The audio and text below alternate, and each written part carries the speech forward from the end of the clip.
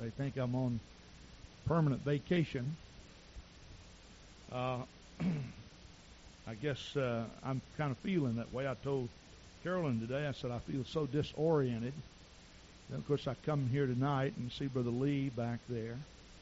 We're going to have to get Brother Lee and his family here to minister for us. He is such an outstanding man. We've heard so many good reports about Brother Lee's ministry. I just talked with a good friend of mine today, Brother McCoy, and I guess he was with Brother McCoy Sunday night. In fact, I had the opportunity to visit with him for a while today. And so he said you had a great service. It was just so good to have you. Brother Lee was at Brother Aaron's church last year for some time, and I think they had, I don't know, how many did you have receive the Holy Ghost there?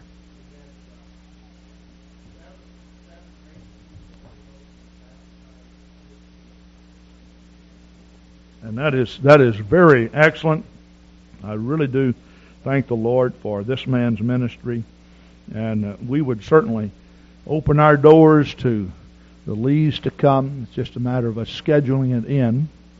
I have not spoken in some time, and there's something that I have on my heart that I feel I need to share with you.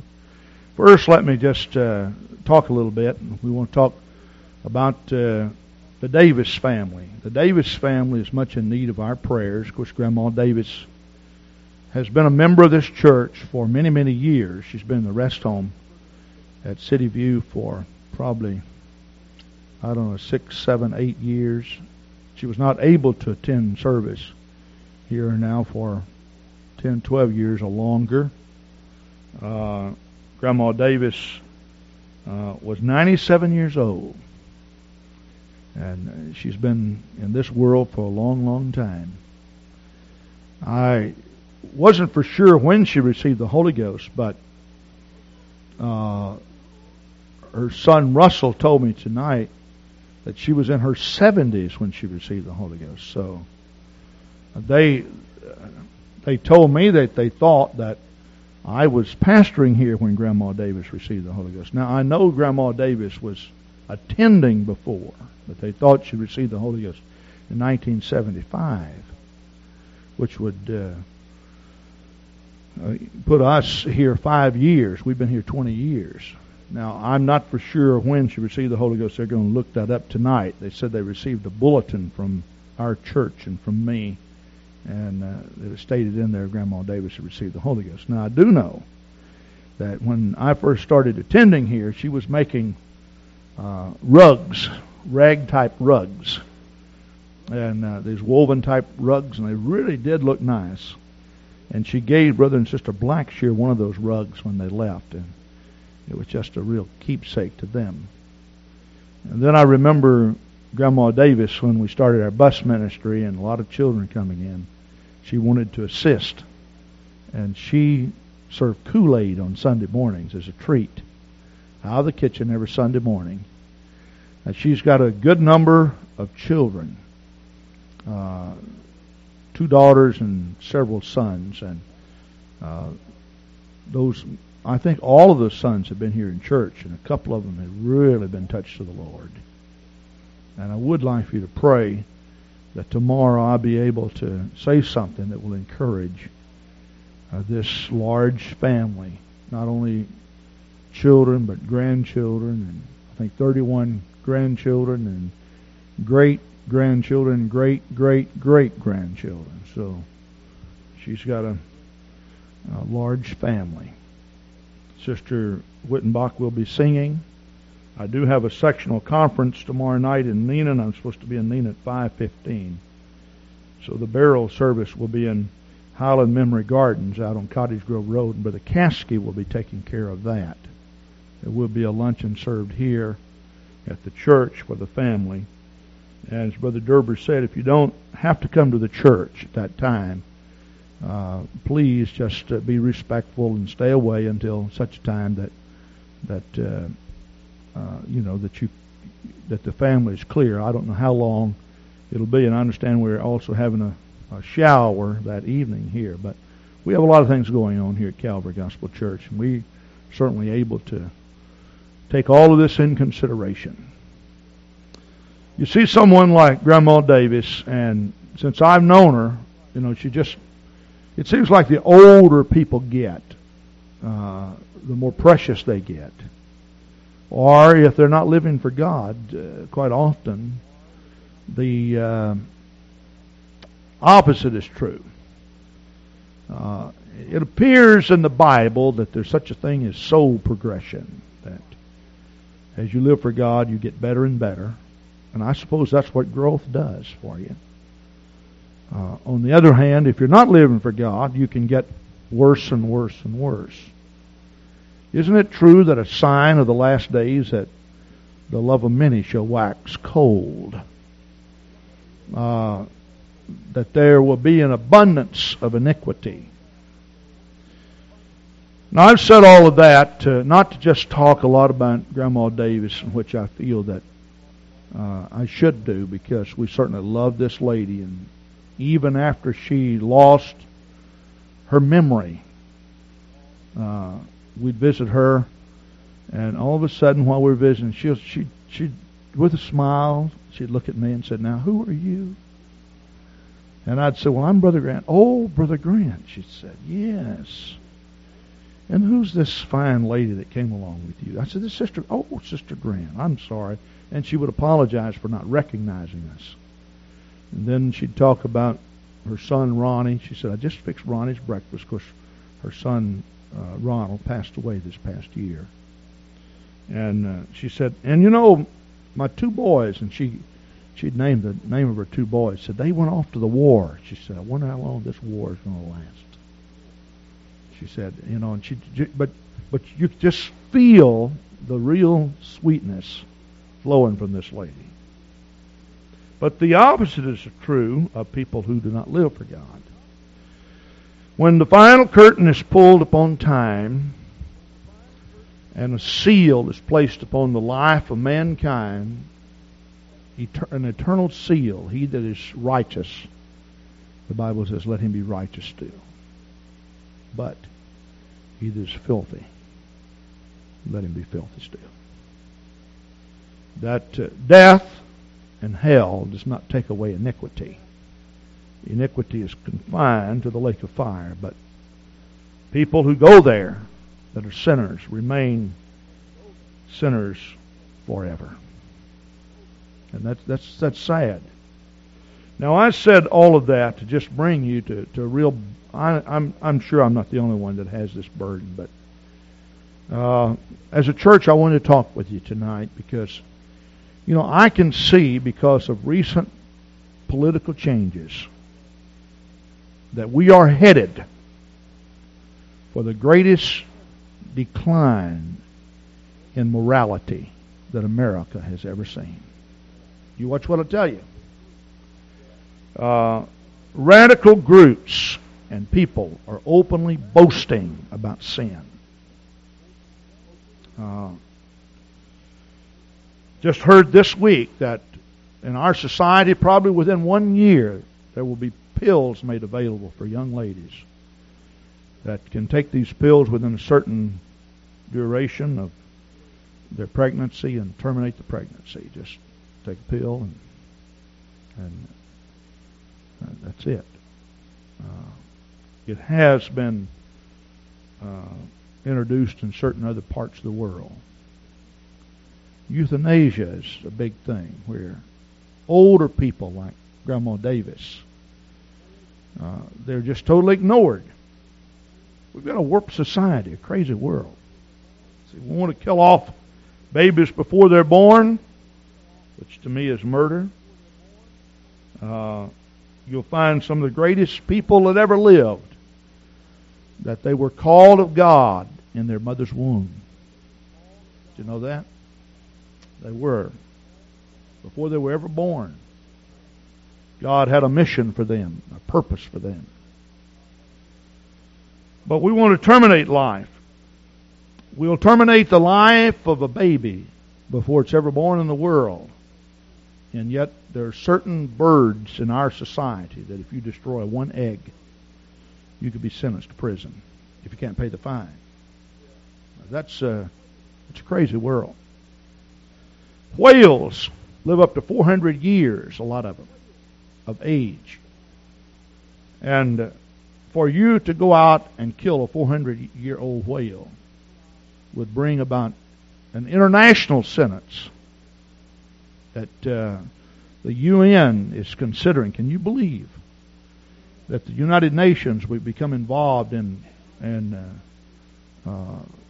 environmental and issues and such? But they, nevertheless, that's one of their considerations: international sentencing for not only criminals, but well, it would be a crime. But we're not talking about people that deal in the area of civil war or war between nations, but we're talking about people that just are not in league with the thinking of our day. So you could be put in jail or in prison, in an international prison, for killing a whale. But it's all right to withhold food from elderly people and let them starve to death. We have a lady in our congregation that ran into stiff opposition in the hospital where she worked because there was a family that had an 84-year-old dad who'd broken a leg, and they were asked, the family asked, don't give him no more food, just let him starve. And she brought it to me. She said, I take food in, and I go in when food is being served to others, and while this man can't talk, he watches, he can't say anything. And so she took the issue to the doctor, and she refused to cooperate. She asked to be transferred to another department. She said, I'll have no part in this. They gave her literature on euthanasia. While it is not openly practiced, when we say openly practiced, I mean, it's publicly talked about. It is being practiced, not only in Wisconsin, but in many parts of the states. Isn't it strange that you could go to prison for killing a 400-year-old whale, but it is an honorable thing to starve an 84-year-old man to death? It's a crazy world. It is a crazy world. People seem to be losing their perception of truth and values. I have reached a place that I think that it is impossible to retain the revelation that is so necessary in order to be saved. See, when we talk about the Godhead, we talk about revelation. But the truth of the matter is that everything about God is revelatory. See, the carnal mind cannot know the things of the Spirit. That's what the Bible says. And all of us have a physical mind, at least most of us do. I lose mine occasionally.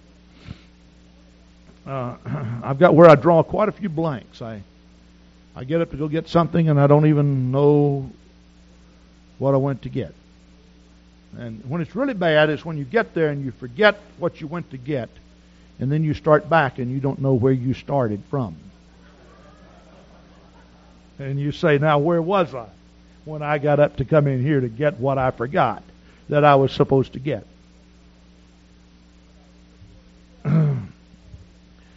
And it's worse yet whenever you call your wife and you ask her, and she says, well, I told you to go get it. And I said, what was it? And she says, I don't remember either.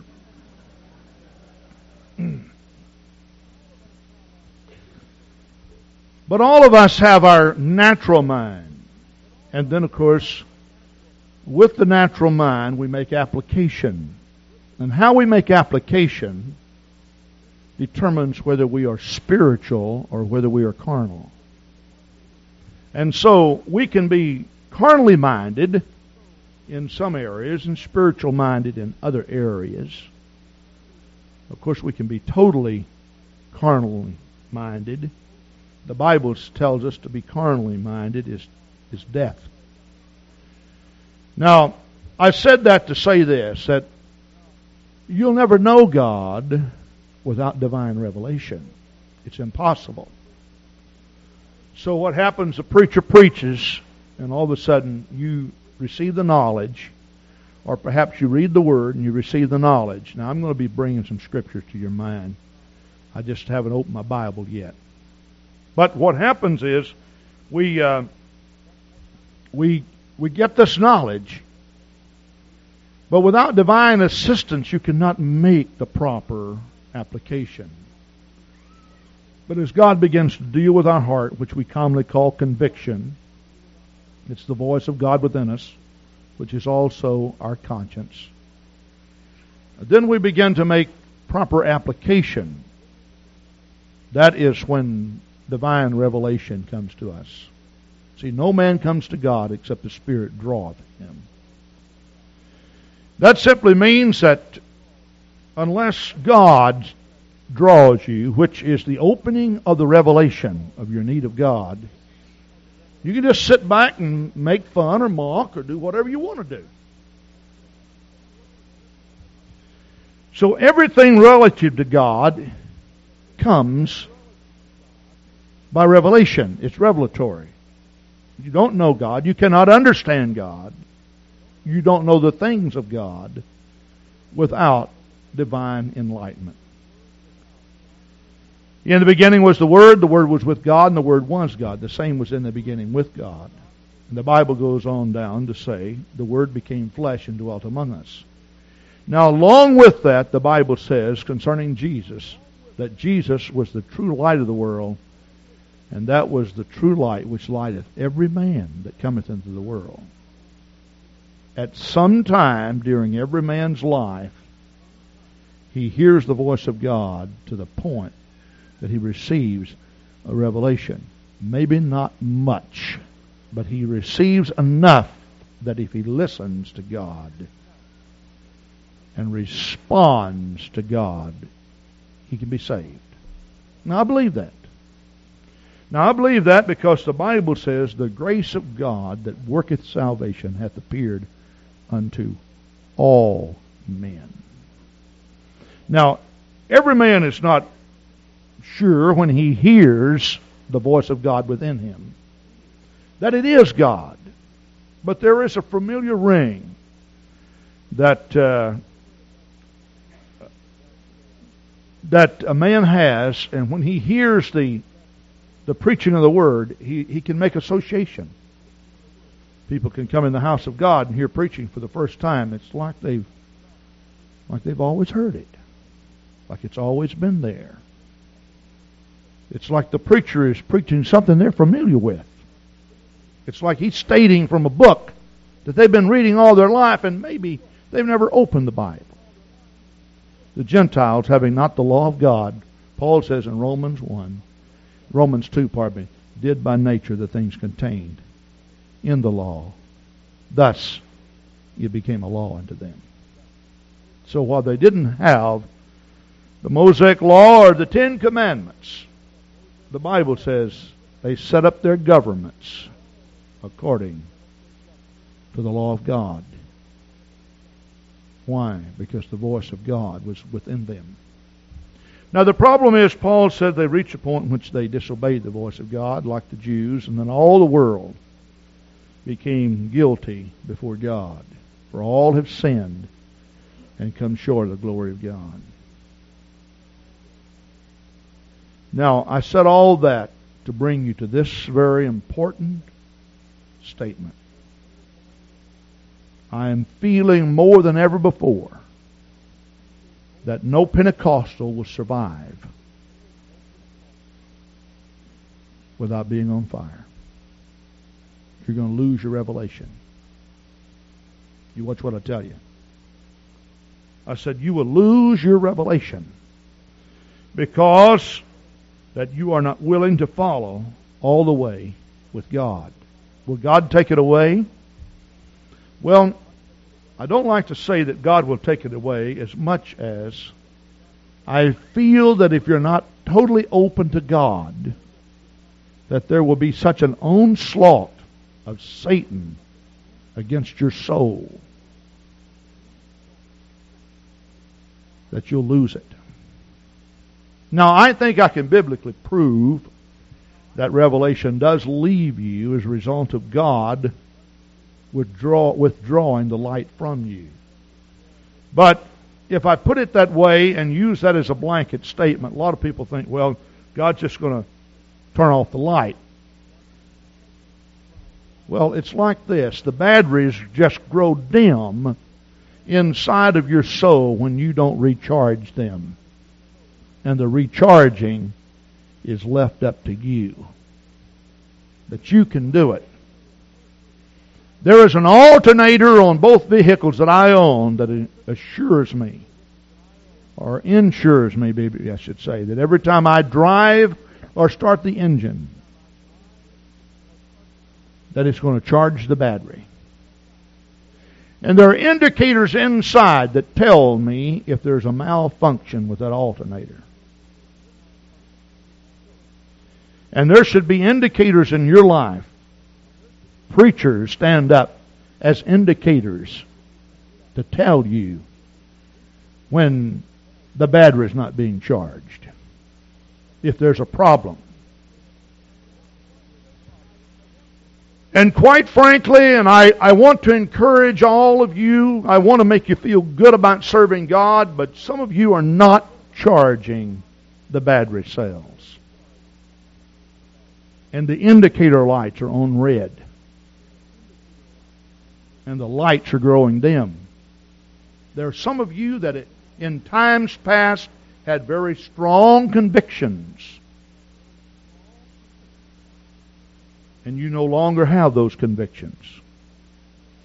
You see, here's the situation. If I am right in this onslaught of immorality, and I can assure you within the last month, or even the last 2 months, 2.5 months since the presidential election, there has been more discussion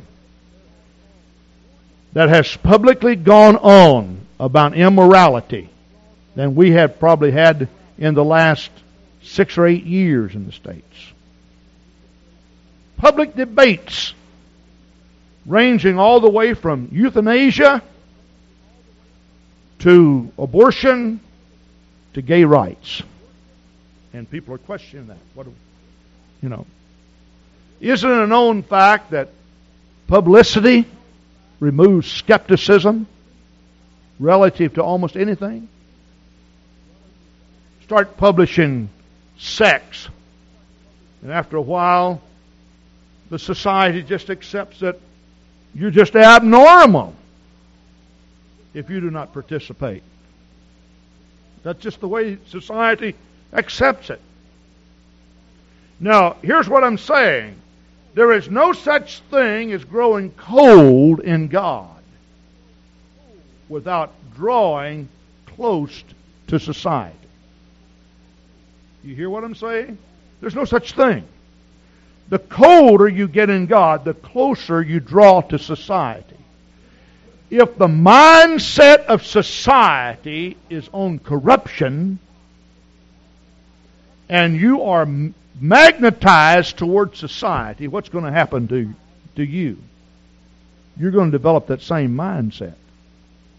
So as a result, you can keep on coming to church and paying your tithes and going to your classrooms and such. But inside, there's a funny little thing happening to you. It's called deception. It's eroding away. It's talking to you. I have the opportunity, and I use the word opportunity. Usually I use the word responsibility. But I want to use the word opportunity. Tomorrow night, I'm going to Neenah to preach to the ministers of section number 1, and then section number 4 Saturday in Eau Claire, and then the following Saturday I'll be at Elam Tabernacle in Milwaukee preaching to the ministers of section 2, and then in Monroe for section 3. I use the word opportunity because I want to talk to our pastors about this very thing. It's amazing to me. I recently addressed a couple of things because it became public, and I talked about this to to you people, all of which I usually don't say much, but there is broadcast all over the world in all denominations.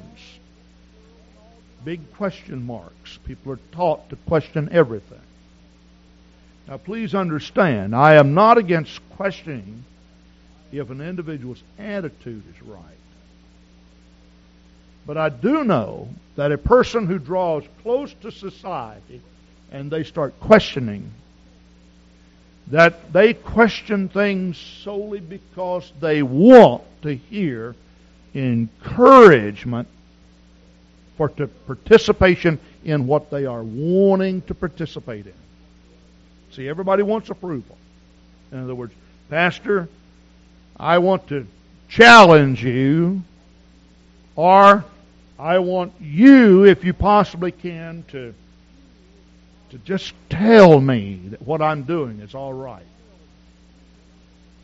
Or if I depict in any way, if I depict any doubt in any statement that you might make, it serves as further validity for me to continue. For this reason, and I do not plan on doing this in all services, recently I've stood behind the pulpit, which we've had a very busy schedule with missionaries and youth revival and Christmas programs and such. We've had a very busy schedule, but I have taken the opportunity to talk about some good, old-fashioned, solid values that not only I feel that the United Pentecostal Church needs, but I feel that America needs in order for America to survive as a free nation. See, we talk about, well, America probably won't survive. Well, I can name to you country after country after country that is many times older than the United States of America that they have survived. The only thing, not as a free nation. China, for an example, is one of the oldest nations on the face of the earth. Egypt is another. So there are many of them that are many, many times older than America, but they have not had the liberty, the freedom that we have.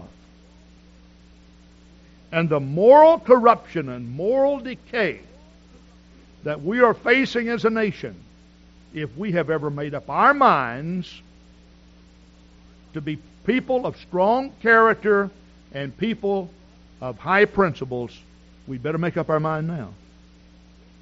But I want to tell you something. It will not come only as a result of discipline. It will come as a result of divine revelation and discipline toward that revelation. Because when the revelation is lost, the body does not have the power to discipline itself.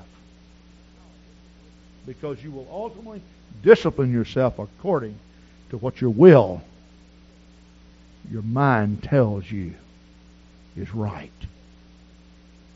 This is the reason why that people can always be dead tired on service nights. But if there's any extra curricular, unspiritual activities, you can discipline yourself to do it. You can go and play checkers or cards or whatever you want to play till all hours of the night with friends. But church, I'm too tired. And you may say, is it really true that I could be too tired to come to church? Yes, my friend, it can be true. And you can't make the body get up and do. And the reason why you can is because the revelation is growing dim inside of you, and you don't have the willpower to do differently. You hear me? We're talking about something that is extremely important. This is extremely important. Now, what I see, though, in this decline of moral corruption is not an altogether forsaking of religion, or should I say even Christianity, but a big, big change in Christianity. I don't mind telling you, today was the first time ever that I listened to Chuck Swindoll and turned it off. I refused to listen to him. And the reason why is because he was talking about spiritual gifts. And he was talking about the charismatic world, and many things he said about the charismatic world was right. I do not claim to be a charismatic. I claim to be a Pentecostal. Somebody asked me, what's the difference between Calvary Gospel Church and the charismatic world? I said, here's the difference. A long time before speaking in tongues became a religious fad, we were talking in tongues. And I will assure you, when the religious fad ceases, we're still going to be talking in tongues. Because this is more than a religious fad to us. This is a principle that is proclaimed in the Scripture. It's a doctrine of the Bible, and we won't forsake it. When people persecuted us and punished us, and when people forsook us and called us heretics, we still did it. And when it rose to prominence, we still do it. But whenever the fad ceases and diminishes from the Christian world, we're still going to do it. And that's the basic difference. Praise God. I will say this. It's been a long time since I've been called a heretic. Until the last month or so. The last month or two, I've been called a heretic by several people. Now, years ago when I first started out, why? Everybody in town thought I was a heretic. See, I don't believe that there will be the forsaking of the religious world. I think there will just be a change in the philosophy. Now, Isaiah 66, verse 5, and this is the scripture I wanted to read today. I don't know if I'm going to use this overhead or not, but I have it all set up. I'm set up to do about anything here tonight. Because I think it's extremely important. Isaiah 66:5, the Bible says, hear the word of the Lord, ye that tremble at His word, your brethren that hated you, that cast you out for my name's sake, said, let the Lord be glorified. But He shall appear to your joy, they shall be ashamed. In other words, this scripture is making prophecy concerning a division that would take place relative to what? To God? No. To the issue about the importance of the name. That's what it's saying. It's not.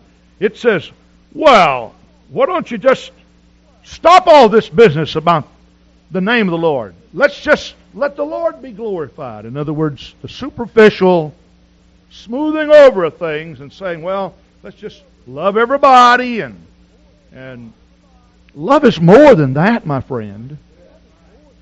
I say love is more than that. But see, that is the prevailing spirit in the world today.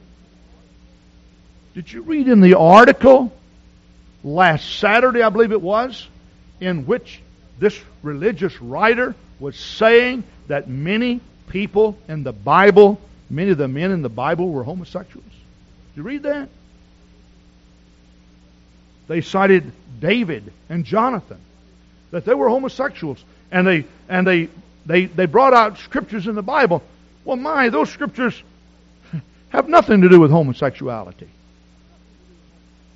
But they sure made it applicable to their cause.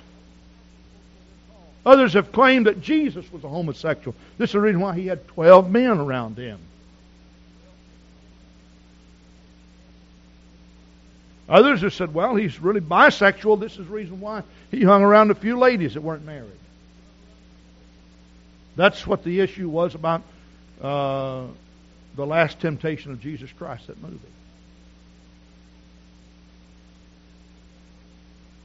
And so people are rising up and trying their best to undergird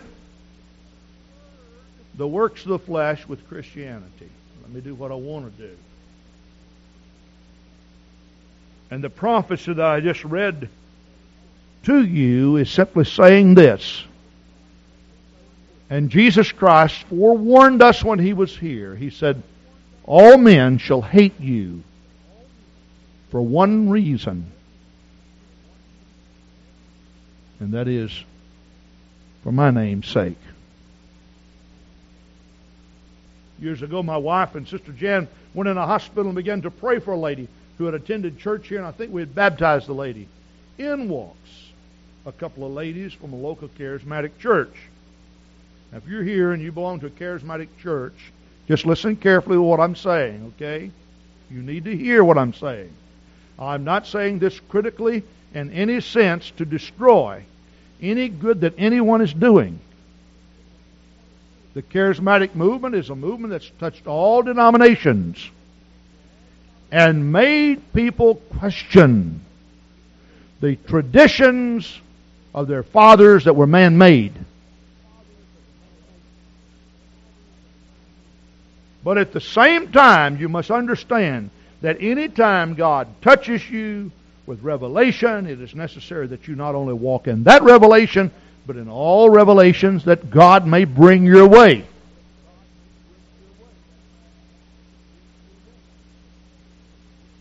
And so these two ladies came in, and all of a sudden they looked at Sister Jan Rager and my wife, and they said, "Oh, you must be from Calvary Gospel Church. That's the church that believes in Jesus' name." Well, I thought all Christians did. I thought that is what identified us as being a Christian, because the name of Christ was Jesus. Not only was the name, it is still the name. And it is the name that every knee is going to bow to and every tongue is going to confess to. It is a name that's far above every name. The name that was held mystery from the foundation of the world has been revealed to us in these last days. But Jesus said, "All men shall hate you for my name's sake."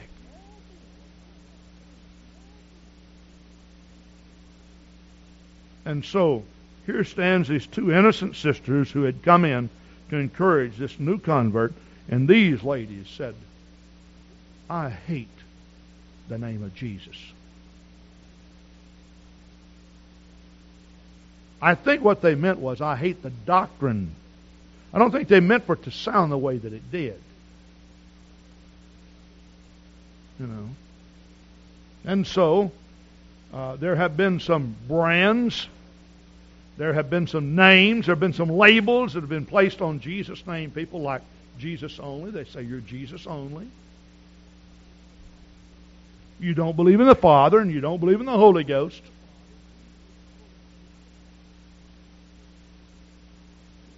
A Trinitarian minister came in my office and told me that. Said, "You don't believe in the Father and you don't believe in the Holy Ghost." I said, "Let me tell you something, Pastor." I said, "You tell me that I don't, but the whole issue here is that we believe that people should receive the baptism of the Holy Ghost. And you tell me you don't think they should. Now, isn't it strange that we are Jesus only, and yet we're the only church in town that believes that you should receive what you call the third person of your divine Trinity, and you don't even believe that yourself. And yet you call us Jesus only." He started crying. He said, "The whole problem is, Pastor," he said, "everybody in this city knows that the folks at Calvary Gospel Church are saved. There's no question. We all believe that. And your name has surfaced at many ministerial meetings. All we want is for you to believe we're saved. We have no problem. We know you're saved, but you don't believe that we're saved." I said, "Did I ever tell you that? I've never had a conversation with you in my whole life." He said, "Yeah, but you make issues out of things like the name." He said, "Can't we just all love each other?"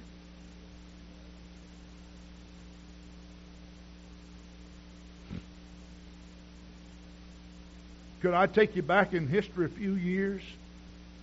There was a time, my friend, in which they didn't think we were saved. They thought we were of the devil.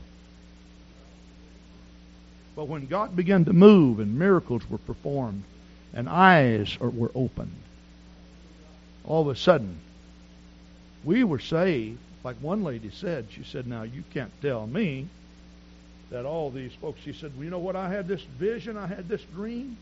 And she said, when I went to heaven, it was about going to heaven. She said, when I approached, there were just roads coming in from all directions. Here was a door for the Baptists, the Methodists, the Jehovah's Witnesses, the Mormons, the Pentecostals, the Catholics. And she went on. She said, see, she said, this vision tells me that and then she named her own religion. I don't remember what she was. But she said, and we had a door there too, see.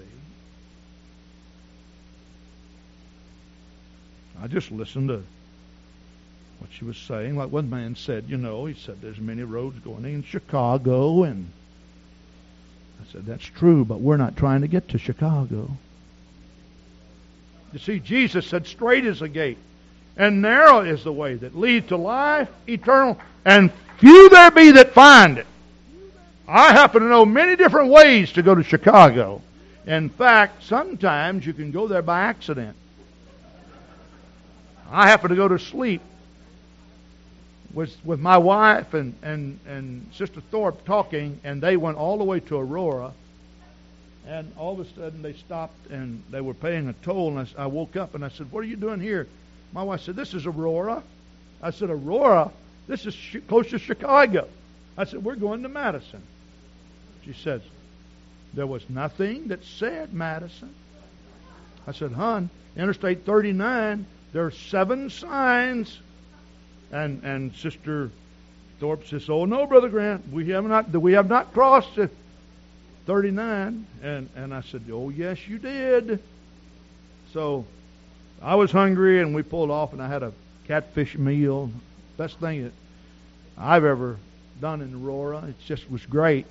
And they were telling me about, but we drove and drove and drove and drove. We came back, and sure enough, Interstate 39.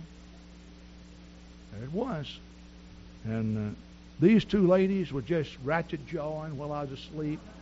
And they were just enjoying talking. And see, you can get to Chicago by accident, my friend, but there's not going to be any feet pitter-pattering on streets of gold by accident. Everybody that goes there is going to go there because they have a determination in their heart to do what God wants them to do. And you can't drift through life and keep your revelation of what's right. I told you, sisters, I'd preach on that one of these days. Now, didn't that really fit? They told me not to do it, and I promised that I wouldn't. But the promise has already expired. See, all my promises have, I just keep them for so long, about 3 months, and then, no. But the revelation's losing a lot of people. And when this lady was telling me about this vision that she had, and here was her door, she said, now, that means that we can go too. But the thing that struck me kind of funny about this was, I remember when the Pentecostals didn't have a door. You hear what I'm saying? I remember when the Pentecostals didn't have a door. People thought speaking in tongues was of the devil. They thought it was wrong. Now, we have prominent men like Chuck Swindoll, and I have admired this man. I've read most of his books. I think he's a great man. But today I turned him off. I'm just going to tell you, I was just vexed in my spirit when I heard him talk about Acts 19. And I just wanted to say, Chuck, you've got to have better sense than this. He said, divine revelation was needed then because they didn't have Scripture. But now we have Scripture. So these people in Acts 19, they needed divine revelation. Well, could I inform you that in Acts 19, when they spoke in tongues, my friend, it was not for divine revelation. It was the initial sign of receiving the gift of the Holy Ghost. See, he's mixing that up with the gift of tongues that comes by interpretation, which is equivalent to prophecy. There's nothing in Acts 19 that says they spoke with tongues and received a revelation. My friend, they had received a revelation. That's the reason why they spoke with tongues. I'm sure not doing what I plan on doing tonight. But let me tell you something. When the Bible says, buy the truth and sell it not, if you care 1 ounce for your soul, you better listen to Pastor Grant tonight. You hear what I'm telling you? Because right now, there's been a long time since I've heard ministers preach against speaking in tongues. But you mark it down. With this avalanche of immorality and Satan getting this stronger grip on society, and prominent ministers refusing to receive the revelation, and they begin to openly criticize, publicize, and write books against the truth, it's not going to be easy for you to stand. You hear what I'm telling you? You remember what Jeremiah said? Jeremiah said, if you can't march with the foot soldiers, what are you going to do when the horsemen come?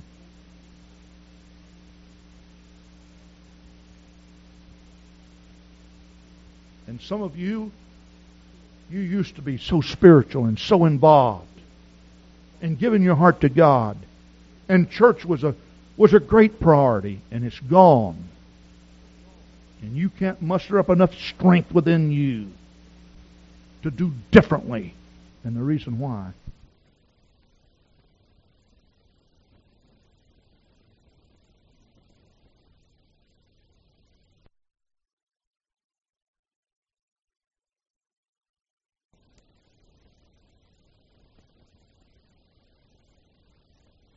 is because the light is growing dim. The batteries are not being charged. The alternator is malfunctioning. Nothing's going to cure that but rededication.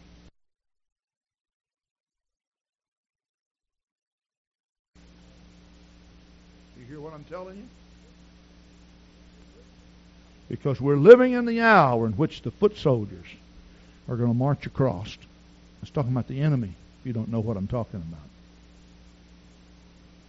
You remember when we had our ministerial recent prayer and Bible conference? That wasn't ministerial conference. Prayer and Bible conference. You remember what Brother Cole said about? He said, never have I preached in a state that I felt that Satan's back was so crushed. But let me tell you something, my friend. You and I who live in the state know that it is true that we're having a great revival. But the average Wisconsinite, when it comes to moral values, has little regard for such. You know that. You may say, why is that? Because of the European influence that's here in the North Country. Now, you may say, what do you mean? Go to Europe and you'll find out what we mean. They are extremely conservative people in lifestyle. But politically and morally, they're very, very liberal. Go to Germany. We got a lot of Germans in the state. We got a lot of Germans in our churches. Germans that are filled with the Holy Ghost. How many of you have German in your blood? Look at this, see? All right? You know what I'm talking about. But if you go to Germany, you'll find some of the most conservative people in the world in lifestyle. You know, I was over there and I preached throughout Germany, and I asked some of them. A lot of them can speak English, and I talked with them. I said, well, I noticed that most people over here dress so conservatively. I said, in the States we have what we call European cut suits, and they laughed at that. Most of those men said, we buy one suit and it lasts a lifetime. We pay a big price for it, and we never change styles. The European cut suits don't really come from Europe. They come from Paris. Just a few designers. So we don't wear those things. They'll live in the same house all of their life. Build rooms on for their children. Most of the boys stay there, live in that house. The girls will marry. They'll go wherever their husbands' parents live. They build They'll buy one car, and usually a big Mercedes 500 series, and they'll keep it for years. Every time they bring it in, they'll wash it off and take care of it so it doesn't rust out, and they'll pass it on. That's how conservative they are. But let me tell you something. Go to their marketplaces. There's a sex shop on every corner. It's amazing. And you wonder why some of these communist forces can overrun the country. It's because politically and morally, they are liberal. And a lot of those seeds are still in Wisconsinites because they've been passed on to you from your fathers. Now, please don't think that I'm trying to degrade. I'm giving you this as I see it. If you talk about liberal, political, and moral states, look at Minnesota, look at Wisconsin, look at Michigan. This is what we're talking about, see. This is what we're talking about. But thank God that truth came our way.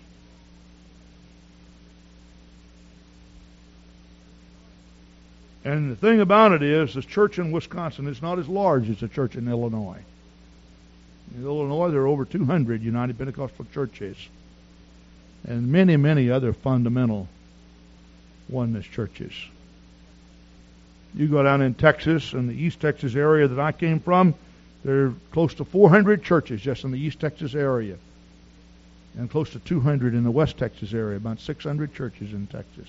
I'm talking about United Pentecostal churches, and many, many more oneness churches and conservative churches.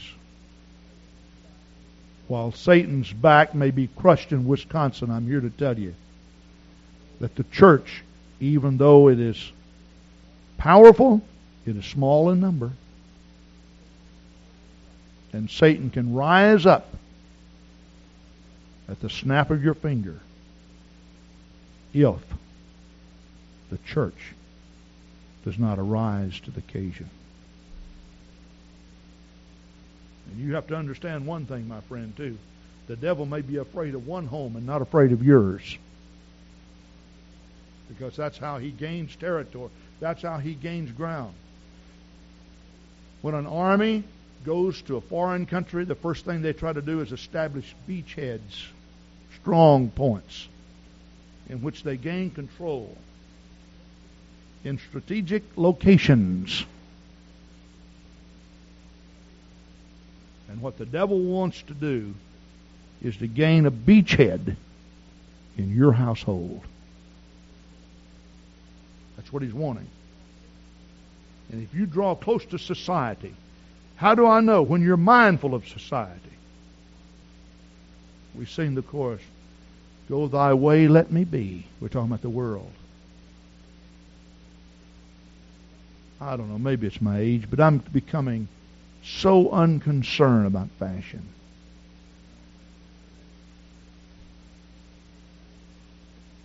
There are times when, it just, the whole conversation about what's in and what's out just turns me off.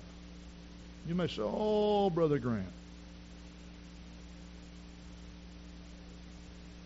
Listen, I know what's important. I know what's important.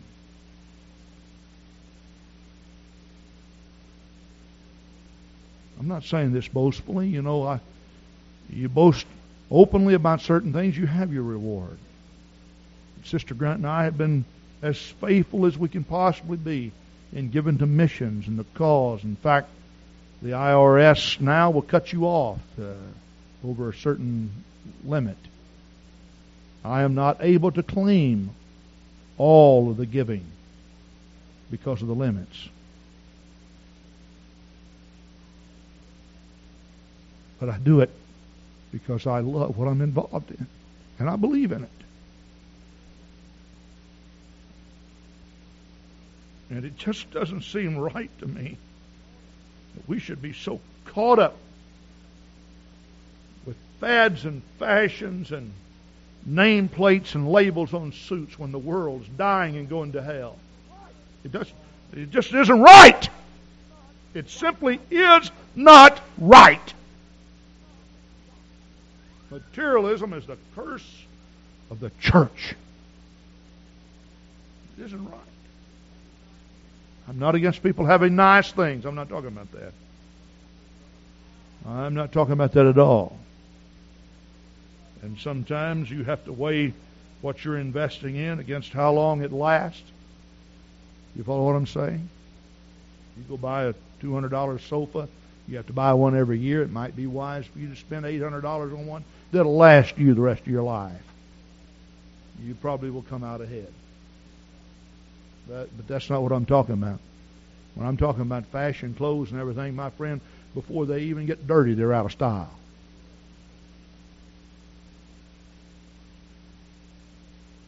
I like for you to look nice. I like for you to look sharp. I like to see you in new outfits, you ladies and men with new ties. I think it's great. But there is a fine line between dignity and pride. You see, dignity calls attention to a purpose. Pride calls attention to self.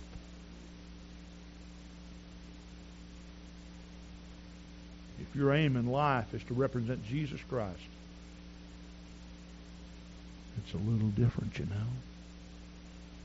But if your aim in life is to represent you, what you are,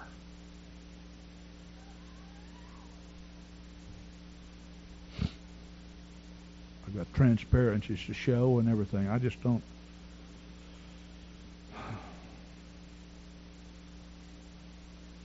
I feel extremely comfortable believing what I believe.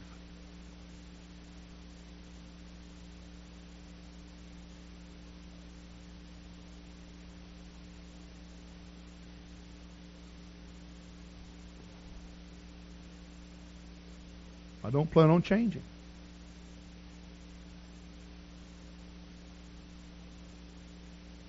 What if everybody leaves you, Brother Grant? So if they do, they just do.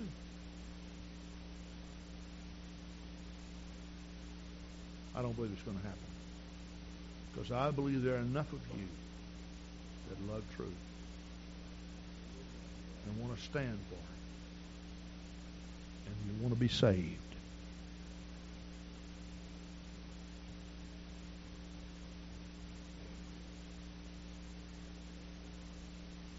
Look at what's being pumped into your household. The newspapers. I'm not against the newspaper.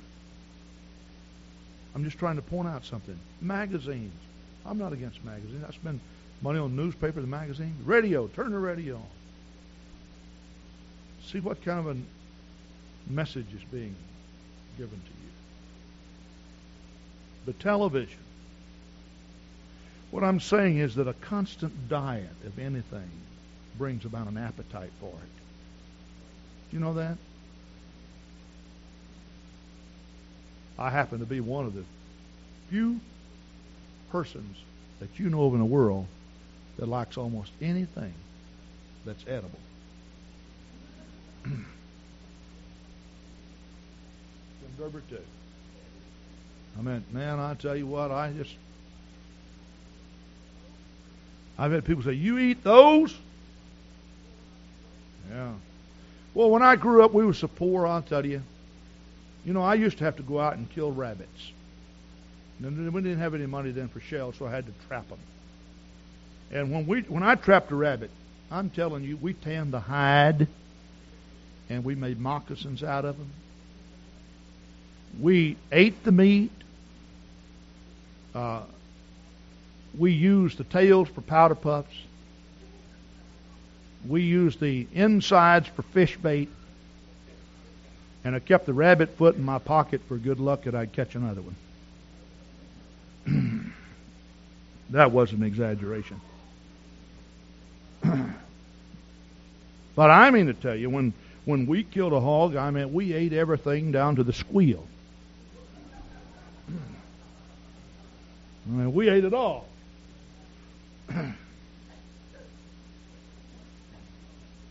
taken a lot of beef tongue sandwiches, to lunch school, and people say, "What is it?" I said, "Beef."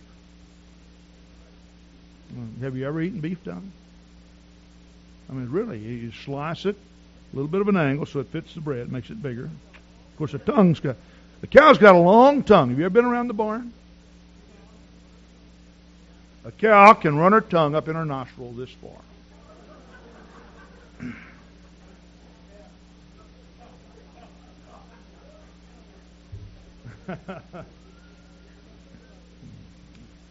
You think about that the next time you eat a beef tongue.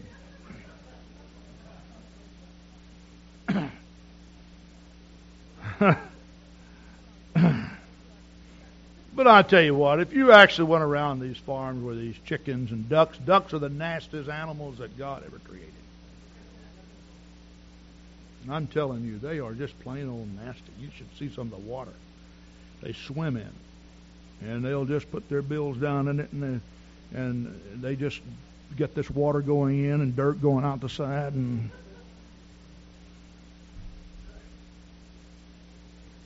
you ever caught a fish and cut him open and see what he's been eating?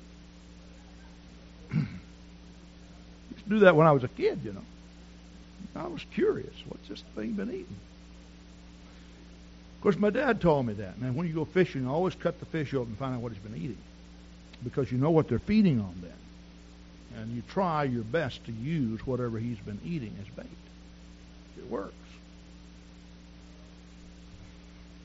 Well, at any rate, gave you some good education. I don't know if it's a good lesson or not. But you see, you will acquire an appetite when you eat things. Not too long ago, I was in a restaurant, and see, there was some music playing in the background.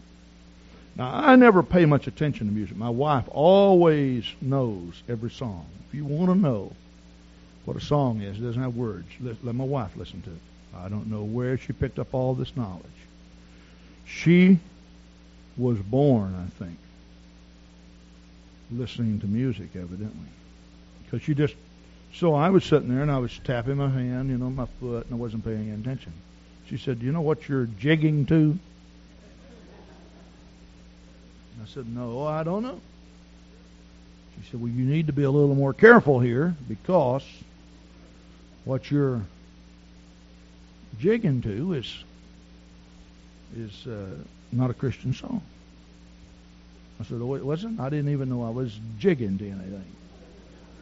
I said, "Yeah, you were doing like this." I said, "Okay, all right. I'll take your rebuke and I won't do it." So I was in a restaurant not long after that, and I caught myself then. See, I was going to be very cautious. Caught myself doing that again. She looked at me and said, "You know what that song is?" I said, "No." Now, it's a strange thing, I did not know the song, didn't know what it was. An hour or two later, though, I started singing the words of that song. I had picked that up. That's a strange thing. I had picked that up. And I said, "Where did I learn those words?" She said, "That was the song you were keeping time to in the restaurant."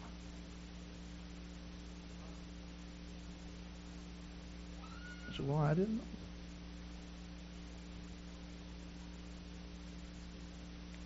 Now, you hear something so many times, and it becomes a part of you. This is the reason why that you have to guard yourself. You have to guard your household. And can I say something to you parents? You've got to guard your little innocent ones. Because if they develop an appetite for this, after a while, you'll wonder why in the world they want to do what you know they ought not to do.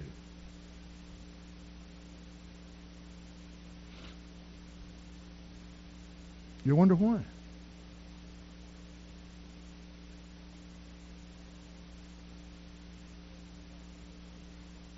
But that is life. And it appears to me that Satan battles God every day for my soul on the playing grounds. Maybe I should put it this, the neutral grounds of my own will.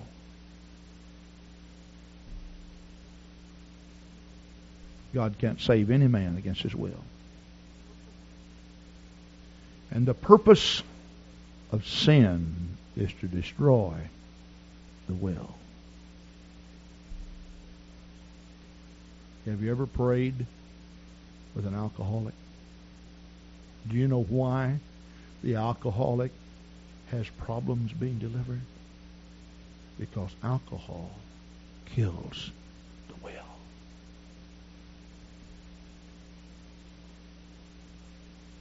Do you know why drugs are so destructive?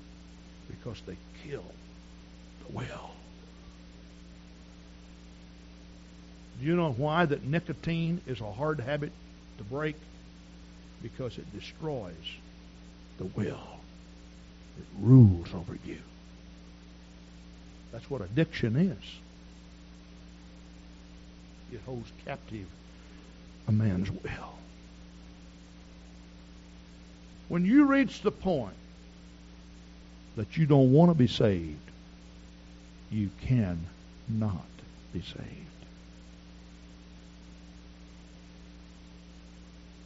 Unless, listen to this, unless somehow, through some miracle,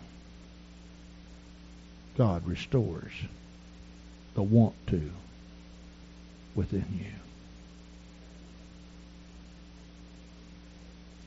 This is the reason why when you're praying for unsaved loved ones, you're praying what I call an impossible prayer. I call it impossible just so you'll understand it.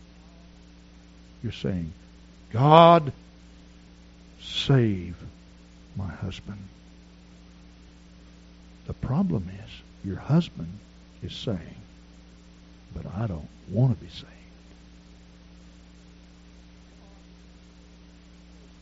God, save my wife. But your wife is saying, but I don't want to be saved. You're praying for your father or your mother, and you're saying, God, save them. And your father and mother are saying, but I don't want to be saved. Now, God's going to have to move in an extraordinary way on that individual to save that individual. You know what He's going to have to do? He's going to have to cause some crises to come that will perhaps change their mind. Now keep in mind that when these crises comes, these loved ones sometimes can turn on you like a ferocious lion. They can be nasty. They can be ugly. Because that's what God and His Spirit causes when He deals with people. See, before you can be fused to God, you must be confused, because you are fused to the wrong thing. And confusion is the breaking of what you're fused to be fused back to God. And when you're confused, my friend, you can be ugly and nasty. But I want to encourage you to keep on praying, because without your prayers, their will probably never will be restored.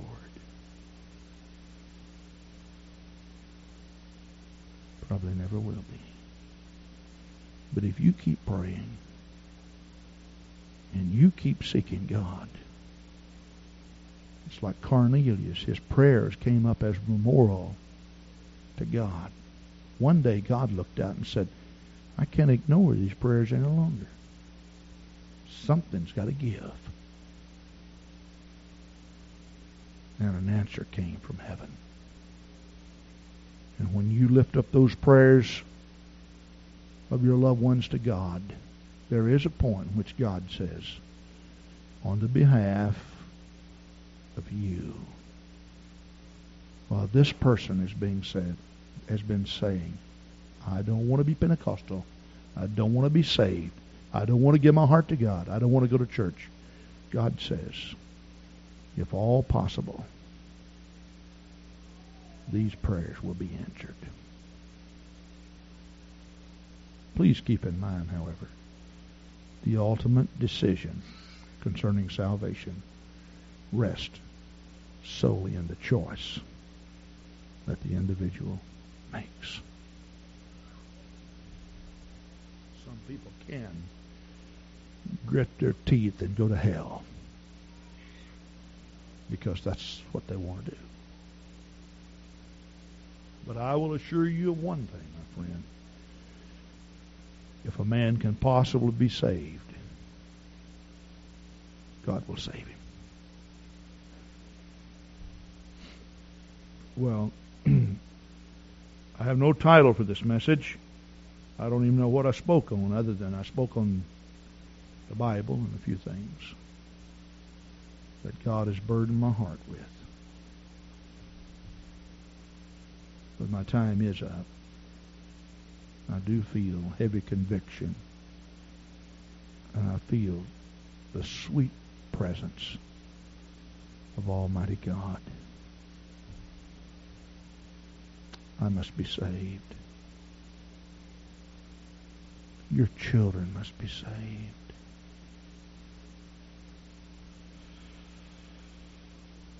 Oh, God. I'm just feeling like never before that we're in for a real battle.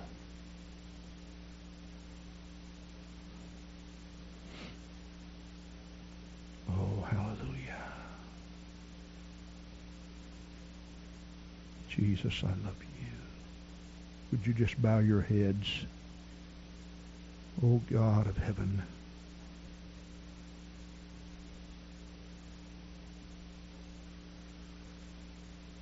Lord, would you talk to us? God, would you deal with us?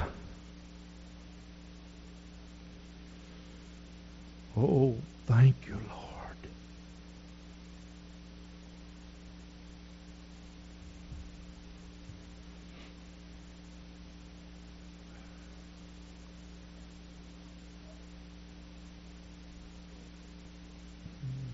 If you want to pray, why don't you get up and come down to the front if you'd like to rededicate your heart. Praise God. Brother Moran, can you move this for me? Oh, God of heaven. If you're a guest of ours and you'd like to join these concerned people who are coming to pray, why don't you step right out and come on right now?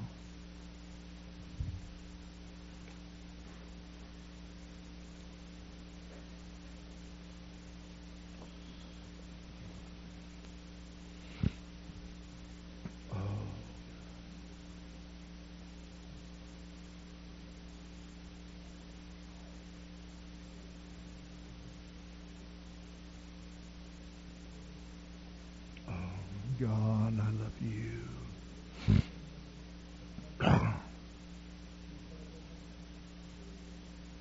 Come on right now. You want to come and pray? Come on right now. We don't have any music playing thus far, but just the voice of God dealing with you. Oh, God, I love you. Come on, would you? Come on. I love you, God. I do. I worship you, God. I do. I praise you, Father. I do. God, you're so good to me, Lord. You are.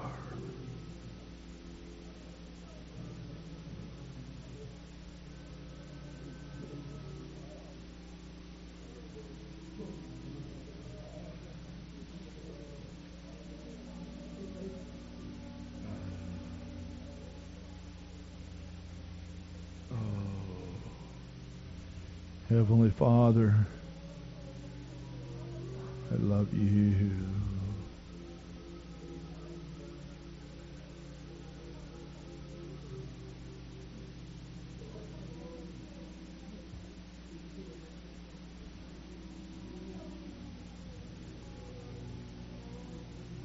Oh God. Oh Father of heaven. I do love you, Jesus. I worship you, Jesus. I praise you, Jesus. God, you're so good to us, Lord. God, you're so kind. You're so wonderful, God. Lord, you're everything, God. Lord, you're everything. Savior, move upon us, Lord. Deal with our hearts, oh God. Show us the way, Lord, that leads to everlasting life. God, we resubmit ourselves to you and to your hand. We're asking, God, that you deal with us. Oh God, oh God, oh God, oh God, oh God. Lord, I love you. I love you. I worship you, God. I worship you, God. I worship you, God. I worship you, God. God, in your name, in your name. That's it. Just seek the Lord. Let this be a very precious moment. Let it be a valuable moment to you. Oh God, dear God, dear God, dear God, dear God, dear God, dear God, dear God. Oh God, I love you, I worship you, I praise you. I love you, God. Oh.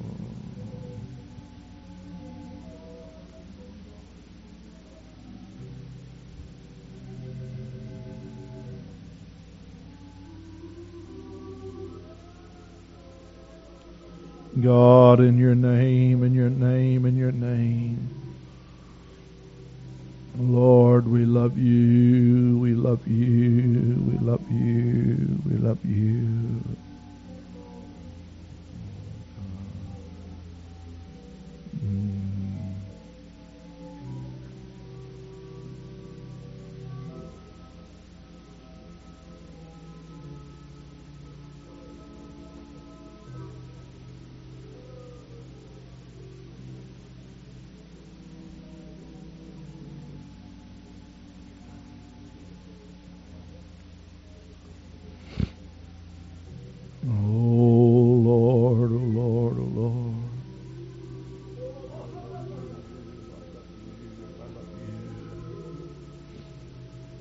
I worship you, I worship you, I worship you.